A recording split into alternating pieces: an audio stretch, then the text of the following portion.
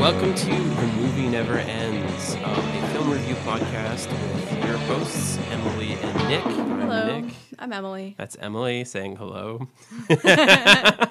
We took some time off, but now we're back, like James Brown in, what's that one song of his where he's back? The Big Payback? Back. Well, he's back in The Big Payback. But no, I was thinking, Get Up Off of That Thing. I just said thang. Thang. I really meant to say thing. I think it's spelled But get up off of that thing. Anyway. I believe the beginning of that's like, I'm back. So we're back. We're back. That's what Nick's trying to get at here is we're back. And we're probably kind of rusty because we haven't done this in like half a year. So we're going to do our best here. Maybe we're well rested, though. I mean, think of it that way. We've had a nice vacation.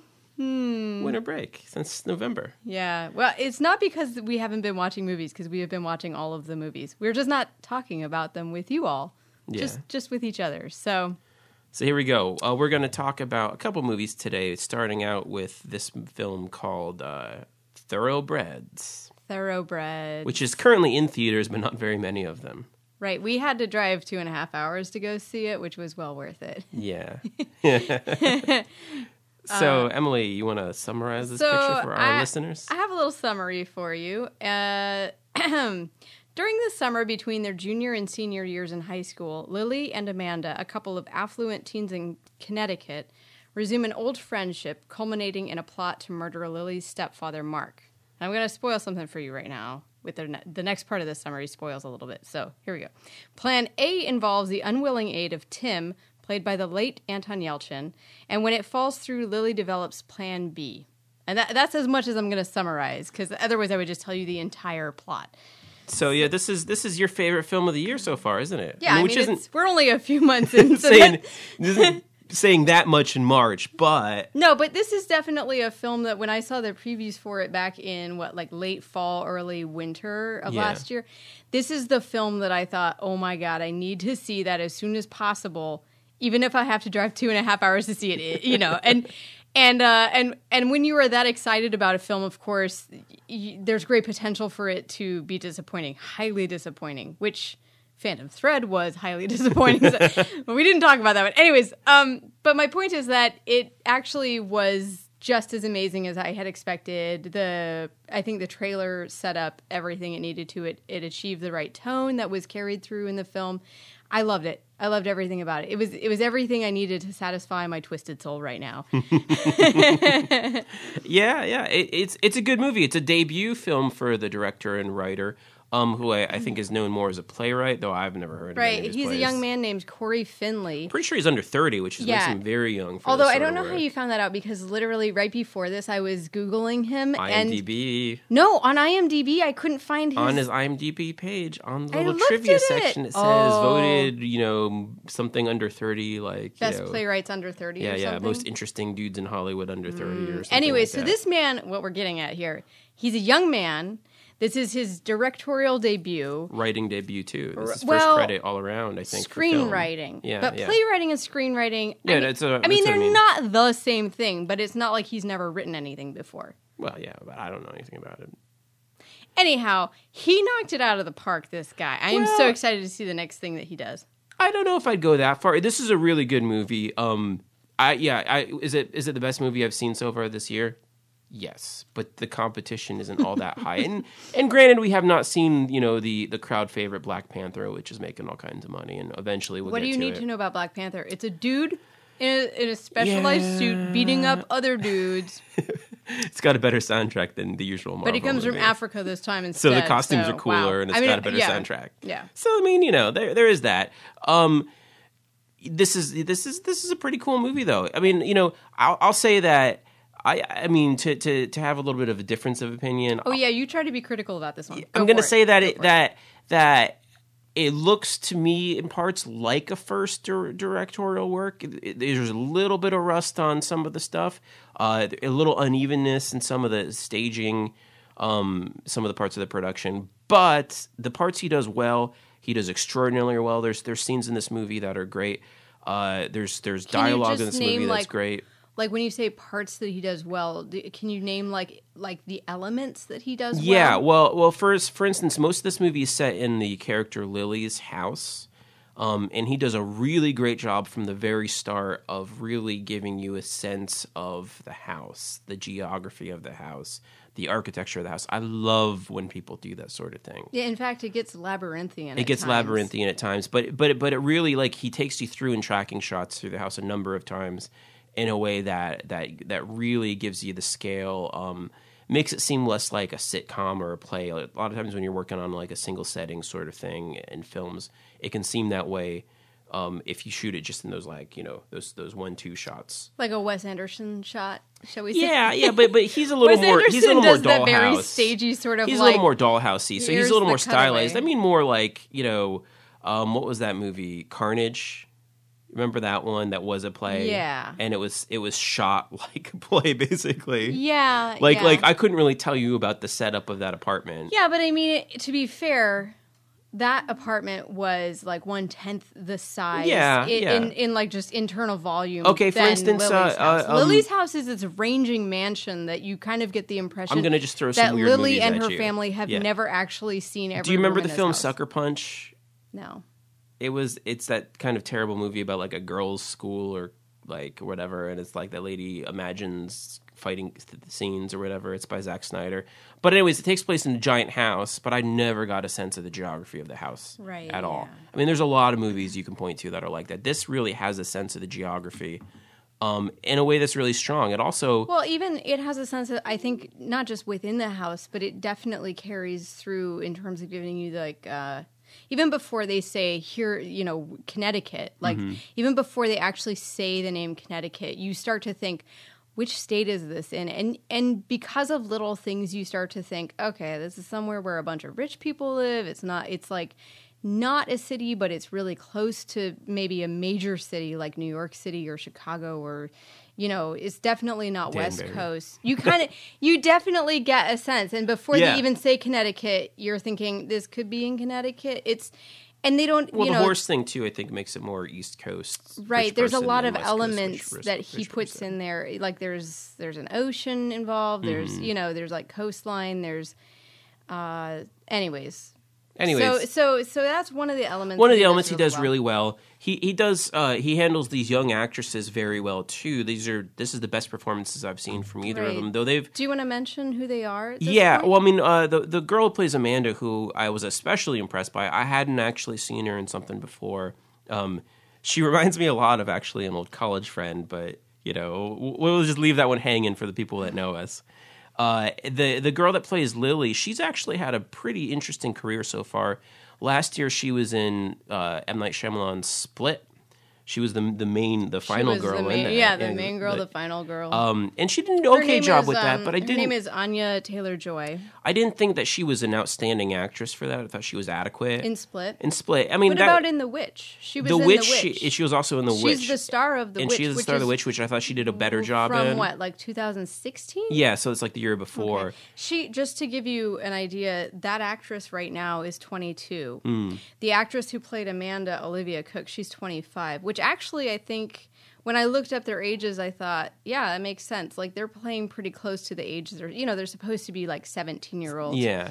And they both obviously they have very youthful looking faces, but they also I think are close enough to that age, and they play it really well. Yeah. Yeah, I'd say so. But yeah, so back to Anya Taylor-Joy being 22. She was what, like 19 or 20 probably when she was in The Witch. Yeah, and she even as young as 18. She did a very good job in that. But I think that was also that's a movie that's kind of hard to judge the acting. I mean, because it is so specific to that film, and the style is stilted in a way that it's supposed to be. Right. I mean, but that's a whole other conversation. She does carry that film. She does definitely is carry that actually film. one of the. I mean, you see it through her eyes. But that film makes you believe that the guy who plays Finchy from The Office is a really good actor too. I know. So I think a lot of that is. I know. When you realize that that's who you're watching as the father in that movie, you're like, oh my god, I thought he was only good at making lewd jokes. Okay. So anyways, no, but she's had a very interesting career, and this is Yeah. another really good step for her, I think. Well, she clearly does a she's really been good involved in job with a some, strong role. like, cool projects with people who, I mean, this one, I'm surprised that this actor, I don't know what Corey Finley's connections are in Hollywood, but he was able to get, I think, some pretty awesome Up-and-coming talent for talent, this. yeah. And I would think that, you know, I would think that the relationship is very symbiotic with everybody who worked on this film. I can't imagine anyone coming out of this film not having better opportunities even because of it. Yeah. I think the casting for this film, I mean, there's only a couple speaking roles, and all of them are pretty well done. Anton Yelchin, this is his last role. I know. Which makes me sad. I know. I did like that young guy. That was another reason why I was dying to see this. He was pretty okay Chekhov in the that Star guy, Trek movies. he was okay, great in Green Room. Green Room is where I completely fell in love with him as an actor, and Yeah. it was really just shortly after that he died in real life. You know what I liked just him best in, destroyed me. actually? What? What was that terrible Joe Dante movie he was in, where his girlfriend comes back from the dead? Oh my gosh, yeah. But he's so charming in that. I don't remember what it's called, but yeah, he plays a boyfriend whose girlfriend becomes Comes a back zombie. from the dead. She's like an undead girlfriend, and she's just awful. And so it's late period Joe yeah. Dante. Joe Dante is one of my favorite filmmakers. He made Yeah. Gremlins back in the day and The Burbs and some really great 80s classics. He hasn't had the best decade, we'll say, since a couple decades now, actually, since Looney Tunes back in action, I think.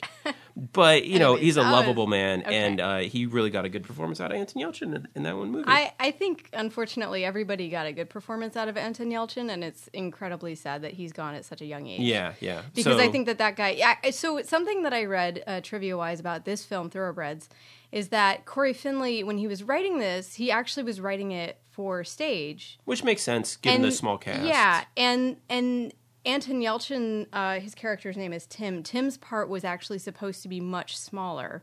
And then as he was writing the screen adaptation, like he kind of transitioned from, stage to screen with this project. And as he did, he gave Tim a bigger part. And he was like, when Anton Yelchin played that part, the director was like really glad he'd written a bigger part for him, because he was like, oh yeah, he brings so much more to that character than I had expected. Yeah. And he also thinks that Tim is the character you're supposed to really like sympathize with the most, Which is funny, which he's is really interesting. Statutory rapist, I Well, believe. yeah, and that's yeah. But I mean, everybody in this movie is flawed. Everybody has like a dark side. Everybody has sort of like bad things that they've done, and This movie works on a number of levels. You have to get into everybody's shoes so at some point. At first, I was. That's one of the things I was actually put off a little bit at first about, and I had to actually think about to decide whether or not I liked it, because I wasn't sure at first if some of the relationship things were purposeful or were just sort of like writing that didn't really follow through. But I do think that the writer director meant it, and I do think that it is clever and subtle in what it ends up doing, which we'll get into in a little bit. But I just wanted to say that, you talked about how this movie is not really a movie where you like everybody in it. It reminds me a lot of like Bret Easton Ellis sort of characters. Oh, totally. This sort of, taking the upper classes in America and putting them under a bit of a microscope, a bit of a critique. Yeah, in fact, I think the first association I made with this film, even just watching a preview, but it's definitely validated by the entire movie, is that it's very similar to American Psycho in sort of its darkness and its treatment of yuppie culture. Elevator pitch, I think, was American Psycho meets Heathers. That's what I've seen around about the film. And it's not really dissimilar, but I do think it does a bit of a disservice. I read that the director is a big fan of Harold Pinter, the British playwright, who's very wordy. And I think that actually makes a bit more sense if you do know Harold Pinter. I don't. Well, he's would the layman know Harold Pinter? Yeah, you should. I mean, I don't know. People know Harold Pinter. A bunch of films with Dirk Bogarde. I can't remember their names right now because they have like one-word names. That's okay. Are they older? Yeah, like 70s or 80s. Okay. I think the films are from. But so you were saying that like Wait, what were you saying about Harold Pinter in this? I'm saying that I think that the Heather's American Psycho comparisons sell the film a bit short. I think what he's doing is a little bit deeper. Ends up being a pretty deep character study, but it does work on a surface level as kind of a 90s style critique of consumerism. Oh, totally. And rich people, basically. Yeah. Rich American people. And so that's the first level I think you engage with the film at. And that's a fun level, but that actually is not the main work the film's doing, I don't think. Right. Well, and I think this is what's going on, is that the film is so very elaborate in terms of, like we mentioned, the setting. Mm-hmm. These gigantic houses. You get to like go inside these huge mansions, like multiple huge mansions in this film, and you get to kind of see bits of this town and the way that people live in a spa at one point, like a really upscale spa. You kind of get to like vacation in like wealthy people's lives. There's also, my favorite part is the costuming. I think that the costuming in this is so incredibly key for nailing that sense of these people are not you and me. These people are almost alien in their like elite class, upper class sort of thing. But all of those visual sorts of cues are, they're enjoyable. Like on the surface level, it's like you said, there's like a surface level, like here's this elite upper class world that you are entering, and then you're right. Then there's like a much deeper intrigue in this film, and it comes through in the dialogue and what goes on between these characters, Lily and Amanda, in their relationship, like the development of their relationship, which of course it's really interesting. At the very beginning of the film, they are not interested in being friends at all. Well, I mean, clearly Amanda sort of is more interested in Lily than not. I think that's definitely true. Lily's kind of scared of Amanda. Yeah. And we find out later it's because Amanda is known to have like slaughtered a horse in this really awful manner. The movie was originally Thoroughbred, like singular, which I think referred more to the horse part of this film, which happens off camera. It's sort of like, when the film starts, it's this girl, Amanda, had killed her horse in a kind of grotesque way. And so she's kind of like... she's definitely outcast. She's infamous. Infamous, locally but infamous. Because she's in this really upper echelon, super wealthy culture, you don't just like discard somebody. It's like they're still there in that society. And so and you kind of treat them with this Amanda's mom had paid level of Lily to tutor her. Yeah. And so it's like being paid kind of to be her friend a little bit is the idea at the beginning. It's like a paid companion.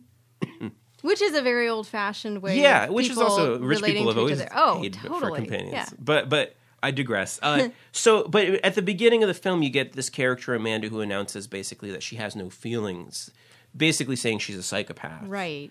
And so you see a friendship develop between a girl who claims to be a psychopath and another girl who doesn't. But kind of wants to use the psychopath, I guess, is intrigued by the psychopath. And so I thought at first that this was a film that just didn't understand psychopaths. Mm-hmm. I will say, I mean, most of the film through, I was like, this is really entertaining. It's a fun film. It's cleverly written.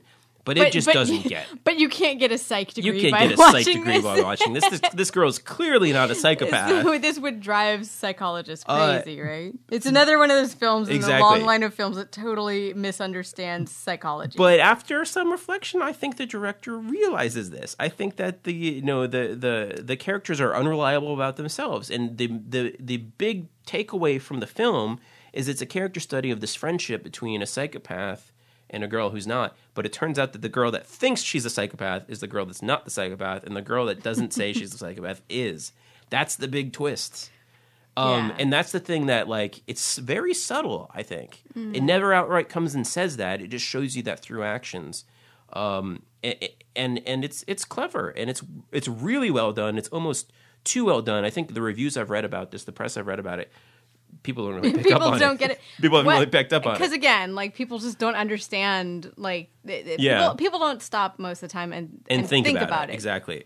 Yeah. So that's the thing. Like, it actually is a well-written, clever portrait of this relationship. You know, and there's some really interesting sort of, there's the surface things that happen, but there's a lot of like hinting at deeper things that may or may not be happening. Like, do these girls have a sexual relationship?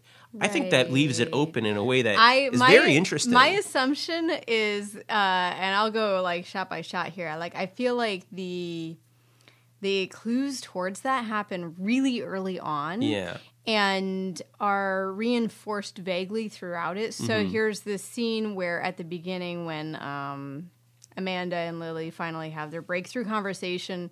This is very early on in the film where Amanda just says to Lily, like, hey, yeah, I don't have emotions. And Lily's kind of horrified by that. And then she says something to Amanda and realizes that she hasn't hurt her feelings or insulted her by saying this. And she's like really relieved to finally have someone she can be honest with in her life, because clearly she's just bottling everything up like teenagers do. And then Amanda gives her a hug, which is actually really funny because at first Amanda reaches out to Lily as she's walking by her to hug her, and Lily flinches back and she's like, oh, I thought you were going to attack me. And Amanda's like, no. And she hugs her, which is also really weird because obviously if you don't have emotions, you don't have an emotional response towards hugging someone. Exactly. So clearly it's a forced thing, but anyways, it's almost like a seduction in a way. Yeah. And you see Amanda's face as she's kind of like holding Lily and like smelling her hair. And then it cuts to a different house, which you're kind of like, oh, wait, is this the mansion they're in? Is it not the mansion you're in? It's a little confusing. We find out later that's Amanda's house. Anyways, Amanda has just come out of the shower, which is kind of a post-sex kind of it's like going through a tunnel, cutting through a tunnel. Yeah, or like she's smoking a cigarette or something, Anyways, and she's trying to like kind of style her hair as it's wet like it's Lily's hair. And you sort of get this sense of, oh, she admires Lily. Maybe she doesn't have perhaps some emotions, but she has admiration. And I think a lot of this movie, you see more on Amanda's part of admiration towards Lily than you see of Lily. Like, Lily's more manipulative in the end. Lily wants to have Amanda around because she can talk to her. She can, she can like get out all these things. She wants to use her as a tool, basically. And then eventually she decides, oh, Amanda's really great in this plan to murder my stepfather, who I hate. And so, there's a lot of interesting... I think there's a lot of moments where when you reflect back on it, you kind of think about, well, if you don't have emotion, can you still have likes and dislikes? Can you still have an inclination to do certain activities? Or, there's certainly is, there certainly are certain psychological disorders where you feel nothing, like literally nothing all the time. But I think what they're getting at with Amanda is that it's not that she doesn't feel anything, it's that she lacks compassion, but she has like admiration. She has, she still has like a certain like family of emotions or feeling, like I guess more feelings than emotions. See, my take is that she does have emotions entirely, and she's just hiding it. She's just in denial about it. So that actually reminds me of another movie, and I had to like write it down so I didn't forget, because it's another movie that was a very powerful movie from I think last year, and it's The Lobster. Oh, I was thinking about this at the end of Thoroughbreds. You sort of see Amanda having like a fond feeling. At least she smiles in what you think might be a natural smile at the end, brought on by memories of riding horses with Lily as children. And so you think, well, yeah, has she actually been, as like a defense mechanism or something, has she been masquerading as somebody the whole time who doesn't have emotions? And I realized that that's exactly what Colin Farrell does in The Lobster when he's trying to, like, he's trying really hard to, like, be with that lady who has no emotions, who doesn't have emotions and is, like, awful, really, really monstrous. And Colin Farrell tries his best, and he finally actually, like, gives himself away because she kills his dog and he can't handle it. I don't know. Anyways, I think that's interesting that, like, there's multiple, I'm going to have to stop saying interesting.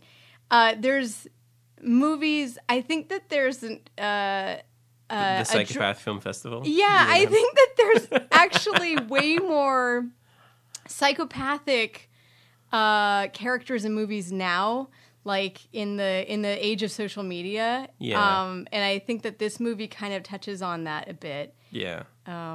I was also just watching Nightcrawler recently, so I'm definitely in the. That's another one. I'm definitely in the zone of like psychopaths in movies. But anyways, where else were we gonna go with talking about this movie? Well, I mean, what else do you want to say about it? Well, I'd like to say another thing that I don't think we mentioned yet, which is a strength of this movie, which. You don't often think about this in movies, but it's like the sound design or sound editing in this movie is incredible. It tells a story on its own, and it's really one particular sound that's just, I mean, it floors you when you're hearing it because it's the sound of Lily's stepfather, Mark. He goes upstairs and does this like rowing machine exercise thing. And this is like wet churning sound. It's like a... But it sounds kind of wet too. Yeah, there's like kind of almost like gurgle to it or something. Yeah. It's it's really gross sounding, and it kind of it's funny because it actually it's annoying sounding, and like Lily talks about like it's just like one of those things that makes her like so annoyed with her stepfather. And that reminds me a bit of Phantom Thread, because Phantom Thread is another one where it tries to have the joke about like being annoyed at someone you're close to making sounds. In that one, like Daniel Day-Lewis hates the sound of his lady friends eating toast, eating breakfast. I mean, preparing their toast food can be really loud. But anyway, but that to me didn't work very well. Whereas this worked extraordinarily well. And it's because it told a story. Yeah, because you hear it at like certain moments, and you hear it. You kind of you're informed of what this sound is. You're informed that it's annoying, and then you're informed like that. Like he's occupied doing this. There's this moment where that becomes the sound that you hear as Amanda's leaving the house. Yeah, and there's this tracking shot that's really great. It's right after Amanda has proposed to Lily to kill Mark, and Lily's horrified. Or she acts horrified. She tells Amanda to leave. So Amanda leaves the house, and there's this great tracking shot that follows Amanda through this labyrinthian mansion as she's leaving. And you go through different rooms upstairs and, through and around corners and stuff, and you hear, like, the TV as she's passing the one room, and then you hear that kind of, like, transitions into the sound of this rowing machine, and the tracking shot kind of creeps up the stairs into the darkness, and it becomes the only thing you're hearing, and it's really creepy. Really, really, like, sets the tone of this movie. It's very dark, and it's you know that there's violence coming. Like, you just know it. And then the sound of violence this is foretold by a rowing machine. and then later on, of course, another spoiler alert. Later on, when Lily finally kills Mark, you're only in the living room or the TV room with Amanda, who's sleeping on the couch. She's been drugged. And you don't see it. You don't see it. Lily goes out of the room. She goes upstairs. The whole time you're hearing this rowing machine. And there's such great sound design because the TV, whatever movie is on, it's you're listening, and then all of a sudden the part of the dialogue in the movie said, they go shh. And that's when you kind of you're like supposed to then key into this rowing machine sound, and you hear like, you hear it stop, like kind of shudder and stop, and then you hear some thumps, and it's just so great because it's really a tense scene, and everything you can imagine is happening is told to you through sound. I mean, that's a very unusual thing for a film. Yeah. And it was done incredibly successfully. It was done really well. Also, I mean, one of the differences between this and Phantom Thread, too, is I think, like, why this works for me is because I think when people get annoyed by things like sounds like that, repetitive sounds, things like, sounds people make, it's an excuse. It's a thing that you dislike about someone you already dislike. You know what I mean? Mm-hmm. So, like Lily hates her stepfather in this to begin with from the start of the film. You know that. So, of course, this thing he does drives her nuts. Mm-hmm. Whereas in Phantom Thread, Daniel Day-Lewis is supposed to be in love with these characters. that annoy him with the sound of their toast or whatever it is. Yeah. So it's one of those, one of those things that I think it's more psychologically true for me. But it's a good movie. It's a subtle movie, and I do recommend seeing it if you get the chance. You think it's subtle? I think it whacks you over the head. I think it works on 2 levels, and I think one of those levels is extraordinarily subtle. I think like there's a late movie reversal of Mark's character. I think there's sort of a revelation. The moment when Mark the movie gives Lily you all this smoking in the information that makes you think like Mark's like a child molester. Mark's like the worst person ever. He totally deserves to be murdered. And then there's a conversation that happens that causes you to question everything you think you know about the characters in the movie. That's a subtle conversation. Mm-hmm. That's a subtle thing, and it's extraordinarily well done. Do you think that? Sorry to interrupt you, but do you feel like only adults would get that reversal for his character? Do you think that if a teenager was watching it, they would never understand that he actually... Any of the film critics I've read about didn't get it. Oh, just nobody gets it. I think nobody got it. Except us. I'm sure there are other people out there. But I think it's one of those things that if you're not paying attention to the movie and if you're just watching it thinking, oh, this is American Psycho meets Heathers, you're going to be like, why didn't the film tell you whether or not Mark actually like molests Lily? Well, it does. It does. It's the conversation when she's smoking in the kitchen and he's annoyed with her. Yeah, it shows a lot through character. And you all of a sudden get like, oh, she's a spoiled, selfish brat. She's maybe a psychopath. And he's actually the one that's probably like put up with more coming from her. He's like an annoying yuppie guy, but he's not out of the norm. Yeah. She is. She is. And so that's one of those the killer's already inside the house moments. It's just if it works for you, it's great. And I do think it's a really subtle piece of filmmaking. Subtle piece of writing. You know, it's funny because reading about this, just briefly, like different snippets about it online, people were talking about it becoming a cult classic. And I was like, is it just because it's dark? I think sometimes just because something is dark and stylish, like really stylish, and dark, I think sometimes people are like, oh, we'll just throw this term at it, cult classic, but I don't think cult classic is the way I would describe it. I think it's going to be a writer-actor's movie in reputation. Because I think those are some of the things that it does well, or does differently. A studio, I mean, because if this was a big studio production, they would have never let him get away with the subtlety of the film. They would have made him underline a lot of the points that are taken care of very subtly. So that's a thing that I think is to the movie's credit, but it does presuppose a certain amount of literacy, filmic literacy on the part of the audience. Yeah. So, we're going to talk about the other thing we watched this week too. I was just trying to think about if there was anything else I needed to say about Thoroughbreds, and I don't know. It's amazing. It's amazing. It's an amazing film. I really like visually. It's wonderful to watch. The sound is, the score is pretty good. Like again, going back to Nightcrawler, watching that for a second time this week, I was like, God, the score is terrible. Like it's such a great film, but it has the worst score ever. And it's like I feel like Thoroughbreds for me is something I wouldn't change anything about.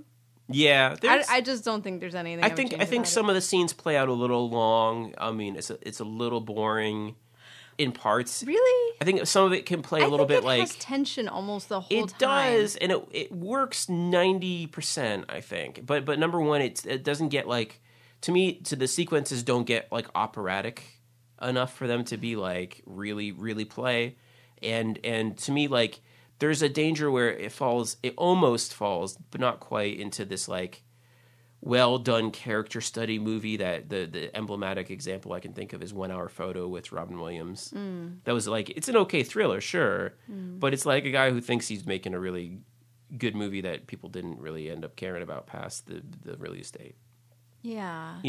I don't think that Thoroughbreds is that. I think Thoroughbreds is a lot better of a film. Well, and I think part of that's just because in Thoroughbreds, you have these 2 girls who are really enjoyable to watch. They have really interesting things to say, and you're sort of left with not knowing who you sympathize with more, or if you're horrified with both of them, or if you sympathize equally with both of them. I think that it's one of those films that you can come away still kind of intrigued by these characters. Yeah. I think that there's a glamorousness, there's also like a grittiness, there's very unique character traits that they both have, and I think that that's why I would be surprised if somebody was like, oh, I saw it once and I never wanted to see it again. I mean, there's like all this great tension that you wouldn't have the second time, but I think you'd still have the intrigue that those characters give you. I think that would remain. And the conversations play really well, I think. Yeah. They're very well thought out. They're both a kind of a naturalist style, but they exist in a stylized world, I think. I think pretty much everything about this movie is very highly stylized. Oh, really? See, I think the way it's played is not like a Wes Anderson sort of play. No. It's not like The Lobster. Well, is remember way more we were highly talking stylized. about Nocturnal Animals also from last year, and how that was incredibly stylish. Had like such a sense of like visual stylization. And that one had that was very different in a lot of other ways, but that one didn't leave me with intrigue about the characters the way that this one does. I guess what I mean by when I say it wasn't stylized dialogue is that I actually believe the characters were different people. Usually when I think a movie has like really stylized dialogue, it's where I can really just hear the writer through every character. Do you feel like that? Quentin Tarantino, I feel like that with the guy who wrote The Lobster. You know what I mean? Like all those characters, they're playthings for the. Maybe this guy's just a way better writer. He did a good job with creating characters. The costumes are fantastic, though. Seriously, I want all those costumes. Okay, so now I think we can move on. All right. Well, we'll briefly talk about this film we watched called Little Sister, which is available for streaming on Netflix. And we watched it for one main reason, because we have a local community theater ensemble, little theater ensemble in our town called the Bloomsburg Theater Ensemble. And Nick's been working with them on a production of The Legend of Georgia McBride, which they're making a movie of next year. It's going to be a movie. So I sound designed that, but I got to hang out during all this. And one of the guest actresses is a woman named Amber Williams from New York City, I believe she lives now. And she has a film credit in the movie Little Sister. So we're like, hey, she's in town. Gotta watch it. We gotta watch it. So if you're in Bloomsburg and you're listening to this, you can watch Little Sister, and then you can go and see Amber live on stage in our own town for the next couple weeks. Doing a really kick-ass job in a part that I don't think even deserves her. But anyways, she's briefly in Little Sister at the beginning of the film. Not a huge role, but still pretty cool movie. And then we found out afterwards that that movie Little Sister is Richard Brody, the weirdo film critic from The New Yorker's favorite film of 2016. Is Richard Brody the one with the big beard? He's the one with the big beard. Brody, like he's Beardy Brody. He's Beardy Brody, yeah. Exactly. So he said the best film of 2016. So Amber Williams, actress the movies that came out in 2016, Bloomsburg, and he chose Little Sister. She was in the best film of 2016, according to the film critic from The New Yorker. So this film is about a young woman who's training to be a nun, who gets a message. Training. That's just a funny term. I mean, what would you call it? No, I think there's a different term that the Catholic Church uses. I don't know it. I don't know it either because it's I'm not nun Catholic. school, sort of. She's like a She's novitiate. training. I mean, novitiates. They're novitiates, right? Novitiates? Yeah, that's like the first stage of being a nun. All right. I think, anyway. She's noviating. Yeah. Well, anyways, and she gets a message from her mother down in like Asheville, North Carolina. That her brother is home. Her brother is a veteran of the Iraq War. This is a slight period piece, takes place in 2008.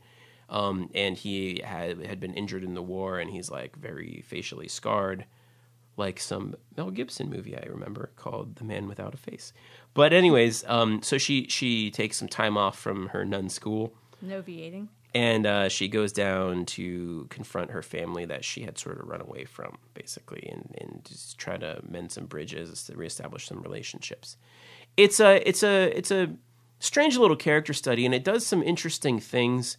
It doesn't have much in the way of plot, I wouldn't say, but it does some really strong character work.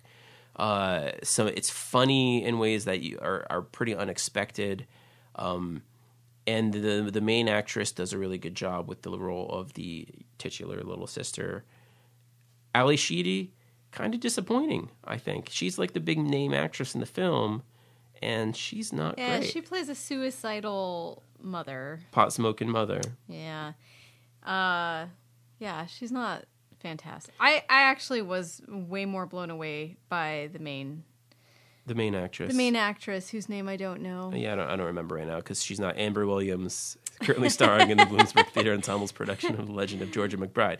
But anyways, it's worth a watch if you got an hour and a half and you feel like watching the best movie of 2016, according to some prominent critics. Yeah, I mean, I think that the strong points of that movie for me were that the storytelling doesn't rush anything. It tells you a lot about this young lady's life in a way where it kind of reveals things in an interesting order, and it reveals things, to one degree or another at certain times, and kind of circles back and fills in gaps as it goes. And the relationships seem really strained and then become, very intimate. Yeah. It's a nice family. It's kind of like a nice movie about family, like dysfunctional families and family relationships and family bonds that, I don't know, it's not something that a lot of people write films about that aren't like, I don't know, August Osage County and are just horrible. I think a lot of times, I mean, even Lady Bird, like very... It's not too dissimilar from something like Lady Bird in tone and in scope. I would say scope. It's a bit more stylized, a bit more Hollywood in a way, or a bit more movie world rather than real world than Lady Bird, I think. Well, and I think because there's certain things going on, like, this gal's a nun. I mean, how many people can relate to that? Exactly, That's not a very typical occupation for most people. And leave home. she was like a goth in high school, right? Into like the goth Warren, nun, Marilyn Manson, which is kind of great. And I love that it does those things. And even like Ali Sheedy being like a severely depressed, suicidal mother, and this her brother being like a severely, having like really bad burn scars and everything, and being kind of a shut-in because of it initially. Like, there's a lot of really like over the top dramatic things on paper, but then the way that they're played are a bit more mundane and a bit more small stakes. But there's everything about this film is sort of warm and familiar feeling kind of. And the performances are pretty uniformly like there's an empathy to them, and there's a warmness to them that I find really pretty charming. Mm-hmm. It's a good hangout movie, you know what I mean? Like that's what it does. It leaves plot ends like dangling all over the place. Yeah. But it's a pretty fun hangout movie. Yeah. And I mean, we just talked about 2 indie films. We did. Which is, I mean, how often do we do that? Yeah, we'll have to go see something like super Black Panther. Yeah. Black Panther next week. Totally.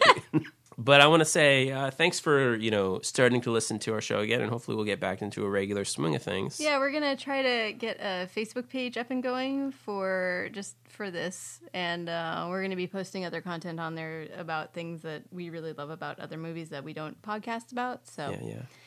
Like what a badass Eye Lupino is in the film Roadhouse, which Yeah, has nothing to do with the 1987 Patrick Swayze film Roadhouse. Who knew? Who knew? All right, see you next time.